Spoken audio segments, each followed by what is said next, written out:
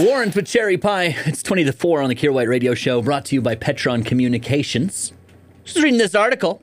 It was a little survey done by the American Psychological Association. Apparently, during this year of COVID, around 60% of Americans reported undesired weight change throughout the pandemic, averaging a gain of 29 pounds. I was like, whew, it's tough for them.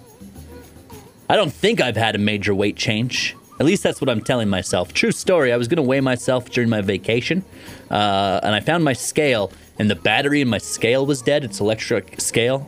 The battery was dead because I've had a stack of newspapers stacked upon it for the past 9 months or so. And apparently it diligently told us what those newspapers weighed for all 9 months, and then right when I wanted to weigh myself, it was like, I give up. I'm a dead scale now.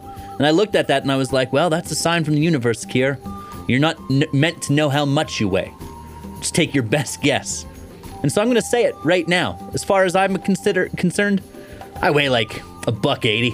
It's all chiseled muscle, too. You just got to get through some fat first. Kier White. You are great. Weekday afternoons on The Bear.